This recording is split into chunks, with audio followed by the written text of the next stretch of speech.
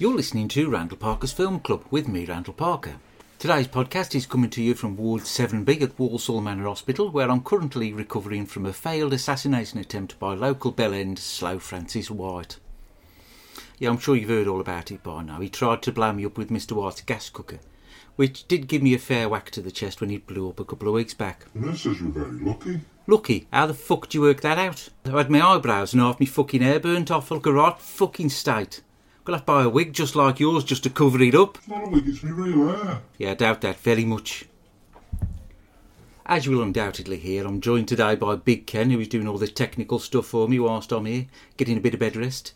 Even though he's a right fucking Judas who helped Francis attempt to steal this very podcast. He let me sing. I know he fucking did. And you can forget to sing it at the end of the anniversary episode, you fucking dick. But I love to sing, Randall. Feels like I'm flying. Well, consider your wings well and truly fucking clipped. You should have thought about that before, shouldn't you? Oh, please let me fly, Randall. Yeah, we'll talk about that later. I'm still very angry with you, Ken. Still quite raw. So sorry about that. Very unprofessional, isn't it? I'm sure you'll forgive me, for what with these being special circumstances. Anyway, you'll be pleased to know that after loads and loads of tests, I'm fine and should be leaving here in about a week. It would have been sooner if it hadn't been for the mix-up about the kidneys. What happened was, straight after the explosion, I was taken to the county hospital in Edgebury, and they did all sorts of tests on me there, right, to check if I was brain dead or not. Took them ages to find out, did all sorts of neurological tests on me. Neurological, banging word that, ain't it? Neurological. They did all neurological tests on me and I was completely unresponsive, and they thought about turning all the machines off until they had a word with Dr. De Silva, my GP. He said it was quite normal, and that sort of thing was to be expected with me. Well, after a day or so of me being here, they had this massive car crash on the motorway, right, and someone sadly died, but their kidney was a perfect match for mine, and somehow they thought I needed a new one. So they sped me up here to Walsall Manor Hospital for the operation. It was only when they opened me up and found out I'd already got 3 kidneys that they got the wrong bloke, so they stitched me back up and said no more about it. Well, technically it's 2.5 kidneys, but it's the same difference, isn't it? They did say they were quite surprised that Slough Francis, who for some reason is listed as my next of kin, signed the permission papers, and didn't say anything about me kidneys working properly and not needing a transplant. I would love to say that here at the hospital they've been treating me so kindly, but I can't. They're fucking evil. There's this one nurse, right, Nurse Jenkins. She's a right moody cow. Constantly nags at me. I've got to wear this bloody gown when I walk about. Sort of opens up at the back. It's fucking freezing when I nip for a walkabout. Which she's constantly having a go at me for anyway. She seems to have got the ump about the fact that I don't wear pyjamas. Never have done. Don't like being restricted when I sleep. So I've got this system, right, I call it the 6 underpants system. Why do you call it that, you may ask? Well, because it's a system that involves 6 pairs of underpants. Quite simple. 1 pair for daytime, 1 pair for night time, 2 pairs in the wash, 2 on the radiator, ready for the next day. It's a tried and tested system and has worked perfectly for over 3.5 decades. Admittedly, that time we had the fire at the old place in the middle of the night, standing out there in the street with just me grundies on, was a low point for the system, but in principle it does work. I also didn't appreciate being splashed all over the front cover of the Express and Star, just me and my underpants standing watching the Inferno. Made me feel cheap, like a piece of meat. But I've gone off subject there, haven't I? Now, since being out of a coma, I've been wearing a fresh pair in the morning, fresh pair at bedtime, washing yesterday's dirties in the sink, and having a standby pair warming nicely on the radiator next to Mr. Washington's bed over in the corner. Nurse Jenkins took exception to this and told me I'm not allowed to do this anymore. It's not fair on Mr. Washington, she said. Not like he's going to complain, is it? He just sits there staring out the window, dribbling spit down his fucking chin. She said to me, why can't I just wear pyjamas like a normal person? And I said, it is a matter of principle. I'm going to stick to the 6 underpants system, so she insists I wear this gown whenever I stroll about. Randall Parker's Film Fact. Pint-sized action star Tom Cruise likes to tell people that he's not really short. He's just further away than they originally thought he was. Randall Parker's Film Fact. Now we are going to do some of the usual stuff, review a couple of films, answer a few emails and the usual can of cack, but please bear with me as my original plans for this week were tweaked at the last minute. I was going to review my 2 favourite films of all time, Avengers Infinity War and Avengers Endgame, but Ken informed me yesterday these were the 2 films that Slough Francis reviewed last week, so that fucked that right up the Ringo, didn't it? Oh shit. shit, here she comes. What are you up to, Mr. Parker? Just doing my podcast. You don't mind Ken helping me, do you? Just as long as you don't cause any more trouble. Are you going to be a good boy, Ken? Yes, miss. You've not bought any more chips in, have you? Took us hours to get rid of the smell. No, miss. So we're okay to carry on, are we? Sure, I told my boyfriend about your podcast. We had a listen last night. Did you enjoy it? I'll just go and check on Mr. Washington. Emails, Ken. Just play the fucking jingle. Emails. Tell you what, there's no peace and quiet in here. I mean, listen to it. It's like trying to rest in a fucking bus station. I mean... Ken, look at that bloke in the bed opposite. He's been giving me evil looks for fucking hours. You can't even piss in one of them cardboard bottles with someone trying to cop a look at your dick. It's fucking terrible. So, on to emails. I would like to thank you all for getting in touch and all the get well soon messages. I've had 4 emails wishing me well, so it's nice to know you lot care. Now, if it's all the same to you lot, I'm just going to stick to the film related ones for now. Well, what with this supposedly being a film podcast. So the first one goes, Dear Randall. Well, it actually goes, Dear Francis, but that fucker's not getting his hands on this podcast again. Dear Randall, enjoyed last week's podcast more than normal. Are there any plans to change the format of the show any further, as I found the old ones were getting a bit stale and boring? Best wishes, Tanwar Masood. Fuck off, mate. Fuck right off, you prick. Next email goes, Dear Randall, and it does actually say Randall, as it's my fucking podcast. Dear Randall, imagine the scenario. You are flying over the Alps in a hot air balloon. Not likely. You'd never catch me in one of them fucking things, I can tell you. You're flying over the Alps in a hot air balloon with 5 of your friends. Have you got 5 friends? Oh, fuck off, Ken. Let's start this one again. Hang on. Dear Randall, imagine the scenario. You are flying over the Alps in a hot air balloon with 5 of your friends. But the gas which makes the hot air has stopped working and you are losing altitude and likely to crash. And everyone will die. To save your friends, you have to decide to throw one of them out of the balloon and to their death, but everyone else will survive. It's a tough choice, but you are the one who has to make it. Your friends are Brie Larson, Vin Diesel, Mark Wahlberg, Gwyneth Paltrow and Ryan Reynolds. Who do you choose? Best wishes, Alan Shearer. Well, thanks for the email, Alan. Firstly, I'd get in touch with the Health and Safety Executive about the safety practices of this hot air balloon company. Shocking, that is. You'd think they'd have a backup supply of gas, wouldn't you? Now, Alan, I can see what you've done here. You've put me in a hot air balloon with some of the most annoying people on the planet, haven't you? Oh, bloody hell, what a choice. You'd get rid of one cock, but be left with 4 equally annoying cocks. Fucking hell. Tell you what, if I was stuck in a hot air balloon with this basket of dicks, I'd fucking jump out myself. Hope that's answered your question, Alan, and thanks for writing in. Final email for this week goes, Dear Randall, as an avid film fan, I love all aspects of cinema, from French New Wave to Italian neo-realism, not to forget some of the hidden gems thrown up by the free cinema movement of the late 1950s. I find that for me, the majority of exciting cinema lies off the beaten track, quite often hidden from plain sight to the casual film viewer. My question to you is this. If you could invent a film genre, what would you call it, and how would it stand out from anything that has gone before? Kind wishes, Kenneth Erskine. Well, thanks for writing in, Kenneth. That's a question and a half, isn't it? I'd probably go for something called West Midland New Wave cinema, which would probably be a bit similar to the Japanese New Wave movement of the late 1950s, which carried on into the 1970s. Although it didn't make up a coherent movement as such, the director sort of shared a rejection of traditions and conventions of classic Japanese cinema in favour of a more challenging work, both thematically and formally, coming to the fore in a time of national social change and unrest. Bit like us now, what with the cost of living rising and all this bollocks about the national insurance going up. The films in the West Midland New Wave would deal with taboo subject matter including sexual violence, radicalism, youth culture and the fact that some folks get really pissed off that some women prefer fannies to cocks and some blokes prefer cocks to fannies. I would also adopt a more unorthodox approach to editing and narrative that would make for an uncomfortable watch for the audience. I hope that's answered your question, Kenneth. Bit of fun that was. Now brace yourself. Strange sounds from the dark corridor. That's right, the smug anus of the dark corridor has decided to shove his oar in and try to ruin this episode by sending me an email. So let's just get on with that, shall we? It goes, Dear Randall, So sorry to hear about your recent accident, and was delighted to hear your relation Francis White kindly take over the reins whilst you were incapacitated. I found this a much more pleasurable experience, and would gladly welcome him to the podcast family. I found his reviews of the two films to be enlightening, and were made much more welcoming by not taking themselves too seriously. I've been in touch with Francis and offered him any assistance should he require if he wishes to launch a podcast of his own in the near future. But on to the main reason for this email.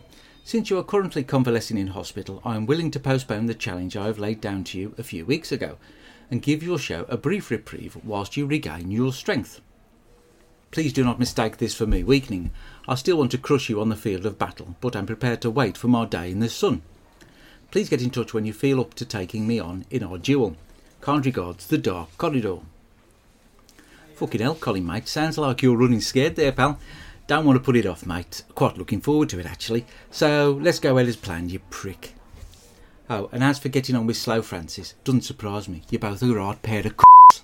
Mr. Parker! Sorry, miss. Just play the fucking jingle, Ken.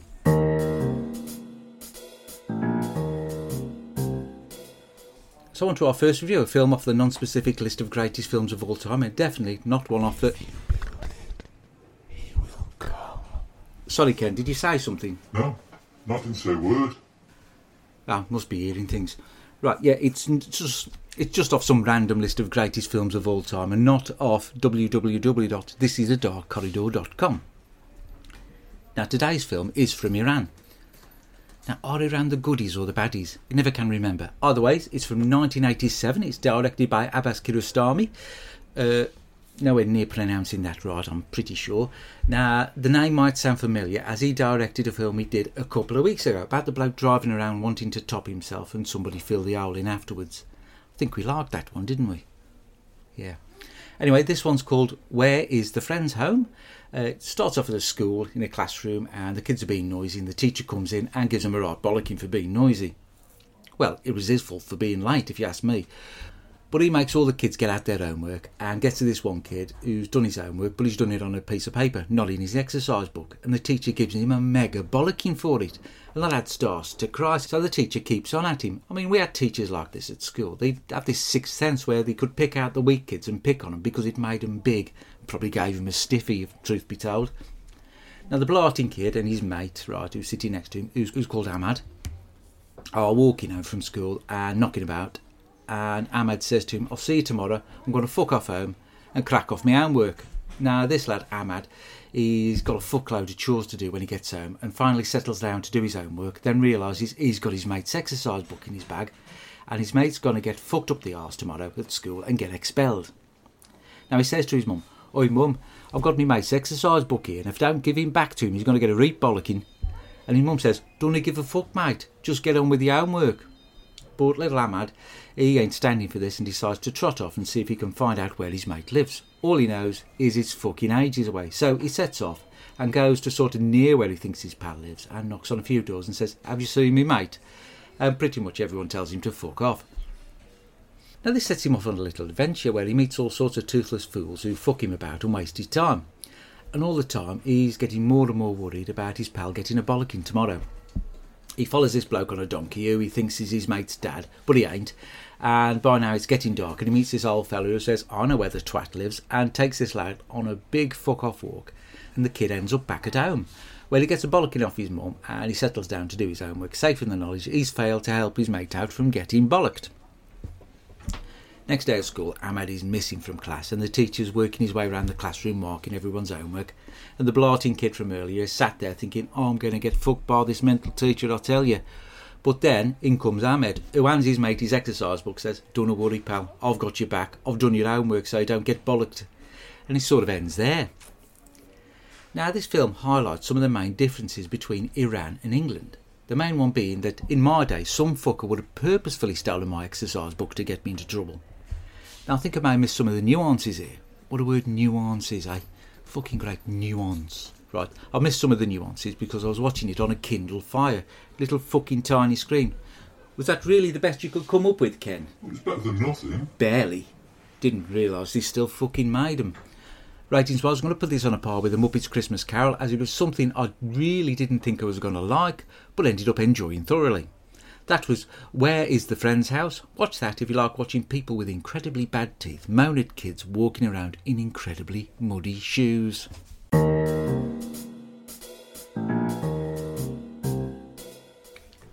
Thirsty work this. Just pass us that Ribena, would you, Ken, mate? Cheers.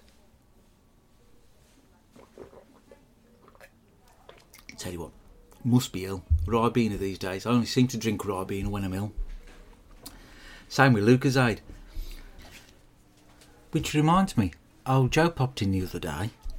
I actually think he just popped in to see if I got any grapes he could nick. He stopped about half an hour, told me how currently in my bungalow, Mum, Mr. White and Slow Francis are bunking down there, as Mr. White's house has had to be demolished since Francis tried to kill me. Speaking of Mum, she ain't been round to visit me, which is a shame. I feel quite sad about that, actually.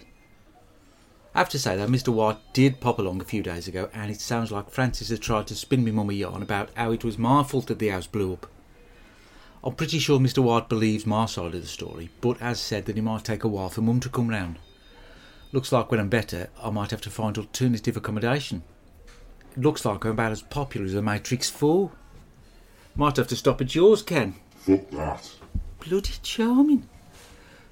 Just after the accident, when I was in the coma, I did have a strange experience.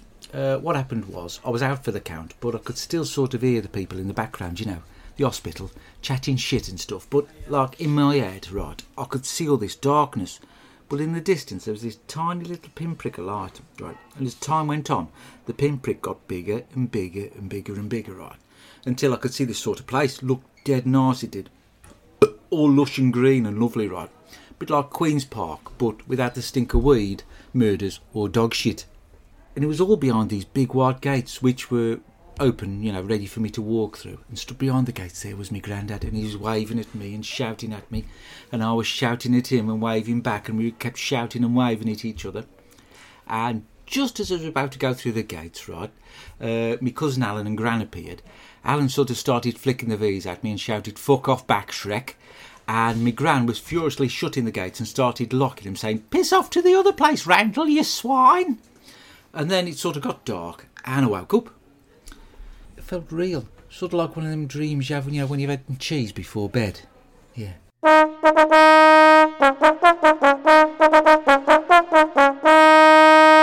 Films that what I would like to see. So on to the part of the podcast where I pitch a film that I would like to see. Now this week's film is a revenge thriller where the hero of the film is blown up in a terrorist attack and ends up in hospital and vows to seek revenge on the arsehole that what blew him up. He unravels a plot and finds out it's his sort of stepbrother / idiot who happens to live with the hero's mum, and the hero beats the ever-living fuck out of the man bastard. I haven't thought of a title yet. I don't know. Something like "Fuck off, Francis, I'm gonna fuck you up big style."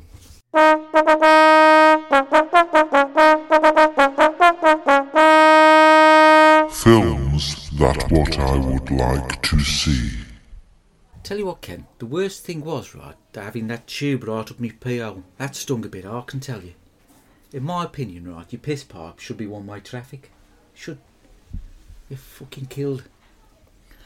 Now, the other day, Ken kindly bought me some chips in from the chip shop because the hospital food here is playing havoc with my arse ropes. Can't stop farting all the time. Smells like an abandoned fruit and veg warehouse. Not good at all. But when he was buying them, he got chatting to Tommy Slippers, the local tramp / gossip monger, and he's been telling everyone how I'm dead and how I'd managed to blow myself up making bombs for the PLO. But luckily Ken put him right that it was that arsehole Slow Francis that tried to kill me. Didn't you, Ken? Ken? What? I thought you had some inside information or something. Fucking hell, Ken, you're a dense fucker you are.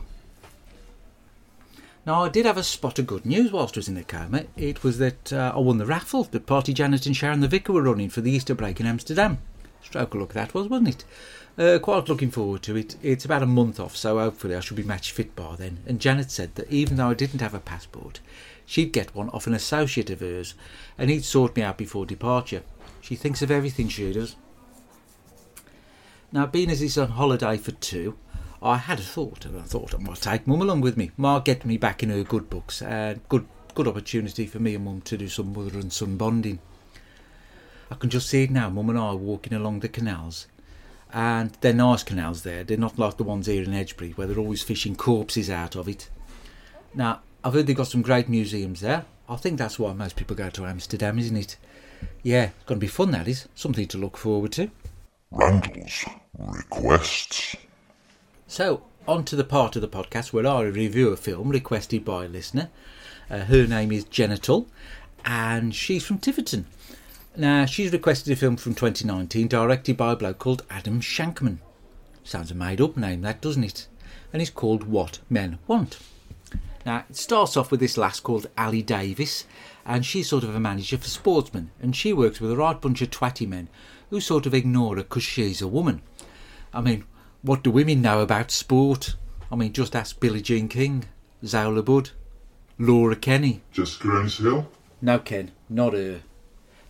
Now, she's passed up for a promotion, and her boss tells her that it's because she's a bit of a twat and can't relate well to blokes. Well, her best mate's getting married, and at her end party she tells her pals that blokes don't like her, and her mate calls over this voodoo lady who puts a spell on her. And when she's pissed later on, she knocks herself out, and when she comes round, she can hear what men think. At first she shits herself and panics about it, but then uses her newfound skills to become a better person, and she lands a big contract to manage this big-time basketball player, but then it all falls through, and everyone at work thinks she's a turd. She goes over to her mate's wedding and tells everyone that she can hear what men think, and usually it's about shagging, and a big fart breaks out, and she gets knocked on the head and loses her secret powers. Anyway, now she's a better person, and she says sorry to everyone and lands a basketball player contract and tells her boss to fuck off, I'm setting up a rival agency, so go and suck your own dick. Now, there was a subplot in there about a fella she was shagging who had a kid and a dead wife, but I wasn't paying much attention to them bits. Truth be told, I was on my phone. Whilst watching this, I had a feeling I'd seen this film before, then realised a few months back I reviewed a film called What Women Want, with everyone's third favourite racist Mel Gibson in it. Now, they've nicked the plot, changed the bloke for a woman, just changed one word in the title. And I'm sure if Mel and his mates wanted to sue them for copyright, they'd have a fucking good case. Might want to look into that, Mel. Now, for me, this film was way off the mark, because being a man in his 50s, I can safely say all I really want, and all most men my age really want, is to be left alone and watch the telly for as long as possible and talk to as few people whilst doing it. Ratings bars, I'm going to put this on a par with having a catheter removed from your piss pipe. That was What Men Want. Watch that if you want to see a film that probably inspired someone to invent TikTok. Randall's Requests. Now, before the accident, I was making some progress with Donna, the lady who lived next door to us in the old house.